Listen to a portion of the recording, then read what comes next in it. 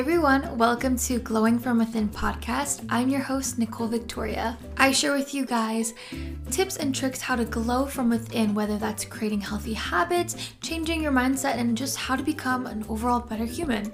So today we're going to be talking about how to become the main character in your life and take charge of your life. And I'm sharing with you guys my 5 principles that I swear and live by to become the main character. So let's get started. Before we get started, please rate my podcast and subscribe to it because that would mean so much to me. Let's get started. So what is the main character and how can we become one? If you guys see movies, which I'm sure everyone has, you have your lead character and your supporting actors. A main character is a lead actor. She's not no side character. She is the center of the show, and that is what you need to become in your own life. Quick backstory, before 2021, I was the supporting character. I didn't have control over my life, and I was just existing. I wasn't living my life. And there's a difference between existing on this planet and living life. And becoming the main character is living your best life to your optimum potential. So how can we do this? Number 1, the first thing I swear by is to simply romanticize your life. Easier said than done. Find beauty in the small things. If you're like me, I spend so much time focusing on the past and future, and I'm never fully present in the moment. And being the main character in your life is being present in the moment as much as possible. So romanticizing your life by taking yourself on a date. One thing I've done so much, I've really focused on in 2021, that was my main goal, is to become the main character in my life. I spent so much time alone getting used to my own company. And I would order my favorite takeout and watch a movie, do bubble baths, go on walks, spend time in nature, and just romanticizing my life, whether it's like romanticizing, finding the beauty in playing with my dog, finding the beauty and just sitting out in the morning, looking at the sunshine in the summer, hugging my parents. The small little things make life so much more meaningful. So what can you do to romanticize your life? Maybe I would start by taking yourself on a date. I've learned early in life that you can't rely on people to do things with you all the time. You have to do things with yourself. So maybe this week, take yourself on a date. Go to the beach and look at the water if you have a beach near you. Unfortunately, I live in Canada, so we don't have that. We just have lakes. But I always think spending time in nature is the key to staying present. It's like the easiest thing you can do, and it's free. It's right outside. Go outside and take a walk, put your headphones on, listen to some music, and just be. And practice this. When you get comfortable being alone in your own company, that is your superpower in life. Because not a lot of people can feel comfortable being alone and not feeling lonely. So spend time with you. Get to know you. And what I love about alone time is that it's where you shut out the outside world and you really get to dive deep in who you are, what you want to be in life, and just get to know you. And so this year if you want to get a little spiritual, I was going through the dark night of the soul where I was basically purging past beliefs, doing shadow work and spending time with me in order to become the main character in my life. Because this is your life and you gotta take charge of it. The second rule to live by is learning to say no and setting healthy boundaries in life. I want you to get clear on what you want to accomplish in the next year or 5 years. And let's say your goal is to start a side hustle, right? That is your goal. You have to set boundaries now in your life so you can achieve that goal. Maybe you can't go party every weekend. You have to learn to say no. Maybe you don't want to stay up late the next night watching movies and binging Netflix because you have to wake up early working on your hustle. Setting boundaries and saying no not only helps you work on your goals, but it also creates healthy boundaries. And boundaries are so important. And there's a trick with boundaries. They weed off people who don't respect you. And they also make you look like you got your shit together. They make you look like you know what you're doing and you respect yourself. It's one thing to want respect from others, but it's one thing to respect yourself. I had really unhealthy boundaries my whole life People walked all over me. I was people pleasing. And it showed. I didn't respect me. I was so focused on having respect from others when I'm like, hold on a minute. I don't even respect myself. So how can other people respect me? Set boundaries. And maybe right now you don't know what those boundaries are, and that's okay. Write them down. I always say start from writing your goals and then work within. And it will come naturally to you, but you never want to enforce a boundary in a negative way. You always want to be kind and caring, right? Just say no, thank you. That's all you gotta say. The third rule to live by is to understand your worth and stop comparing yourself to others. This is hard because we live in such a fast-paced world with social media and celebrities photoshopping their photos and Instagram filters. And I love a good filter here and there, but you have to understand that not everything you see online is real. Everything mostly on Instagram or social media is just a highlight reel of people's lives. Because why would you want to be like everybody else if you could be unique?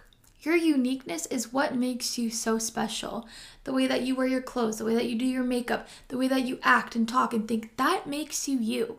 And nobody else is you but you. So learning to understand who you are, learning to appreciate who you are and the value that you bring to the earth, and owning that is your main character moment. And you got to love that about you. And it takes time. It takes time. I always say self-love is a muscle. We have it, but we got to maintain it. So how do we maintain self-love? Well, maybe you like affirmations. Maybe you like journaling. Maybe you stand in the mirror and say 5 things you love about yourself, physical and who you are. I love my favorite self-love practice. I do this every single day. And guys, it is literally a game changer. I could be in the crappy mood, having really bad anxiety, and I do this and I'm like a switch way better. I turn on a positive song. I love the song Energy. Oh my God, I don't know who it's by, but if you look on Google, it's that girl who sings it. And it's like that manifestation song. I listen to that like 5 times and just dance like no one's watching, pretend I'm in a music video. I'm the main character in the world.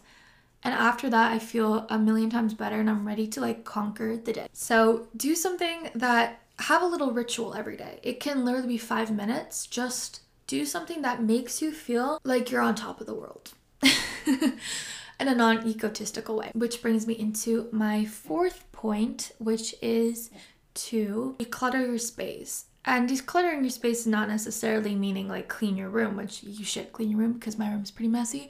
And cleaning your room always puts you in a good mood. But declutter what you surround yourself with. Don't, be cautious with what you give your energy to.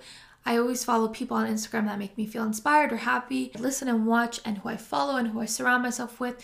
Because again, on a spiritual sense, but energetically sense, we are all energy. Everything is energy. The music we listen to, the friends we hang out with, it's all energy. And for example, let's say you're listening to a negative song. Your conscious brain knows that it's a song, but your subconscious brain is like, it thinks it's happening in real life. Subconsciously wiring our subconscious. Subconsciously rewiring our subconscious. I don't know if I worded that right, but you understand what I mean. It's wiring our subconscious brain to associate those fears. And so when we have a lot of fears in life or a lot of self-doubt, those are all subconscious limiting beliefs. A really good exercise to do if, you're not really sure if a situation is positive or negative is when you leave a situation, do you feel uplifted and energized or do you feel negative and tired? If you feel uplifted and energized, that means it's a positive situation and positive energy and vice versa. So just understanding that. I think I'm on the 5th tip is to be caring to your ego. Now, what does that mean? Our ego, if we don't get it under control and don't separate it from our brain, and think of it as a different person, it can honestly control your life. You see people who are very egotistical, who are very cocky, and in a sense that they're not even self-aware, their ego has gotten the best of them. And so think of your ego as a separate person. An ego is not necessarily a bad thing. And it's not necessarily a bad thing, but you have to get comfortable in understanding how you react to a situation. So let's say when we're in a fight, right, with somebody and they offend us, our first instinct is to offend them next. But that's our ego talking. That's not who we are. So it takes time to understand your ego. But if you understand it, then you can avoid reacting in a sense of feeling an ego wound. So an exercise I do is if I'm in a conversation with somebody and I feel a little bit triggered and I'm about to react in a way that it doesn't feel like me, but it feels like I'm trying to prove something to somebody. Say, is this my ego talking or is this me? And get used to that. A prime example is if someone breaks up with you, you instantly want them to feel what you feel, but that's your ego. Your ego wants to prove respect and wants to prove something to somebody when you only got to prove something to yourself. So understanding that is very key to becoming the main character, because you want to be reactive in a positive way. And no one's perfect. We all have egos. But if we understand to detach the two, then we can understand more within ourselves and have more emotional awareness. So before I end off this podcast, I want to do something called a glow exercise, where this week I want you to do something that it's going to make you glow from the inside out. So the first thing I want you to do is I want you to develop a self-love routine. So like I said, I love dancing. I do that for like 10 minutes when I'm in a bad mood. Cheers me up right away. So do something like that. And the next thing I want you to do is next time you're in a fight with somebody, in your head, just for a second, just say, is this my ego talking or is this how I feel? And that little exercise, maybe it's not going to change the direction of the fight or the conversation, but it's going to help you understand, yourself better. So I hope you guys enjoy. Don't forget to follow me on Instagram at glowingfromwithin_podcast. And I really hope you guys enjoy. This is my first podcast, so please be kind. I don't really know what I'm doing, but I hope you guys have an amazing day. Bye, guys.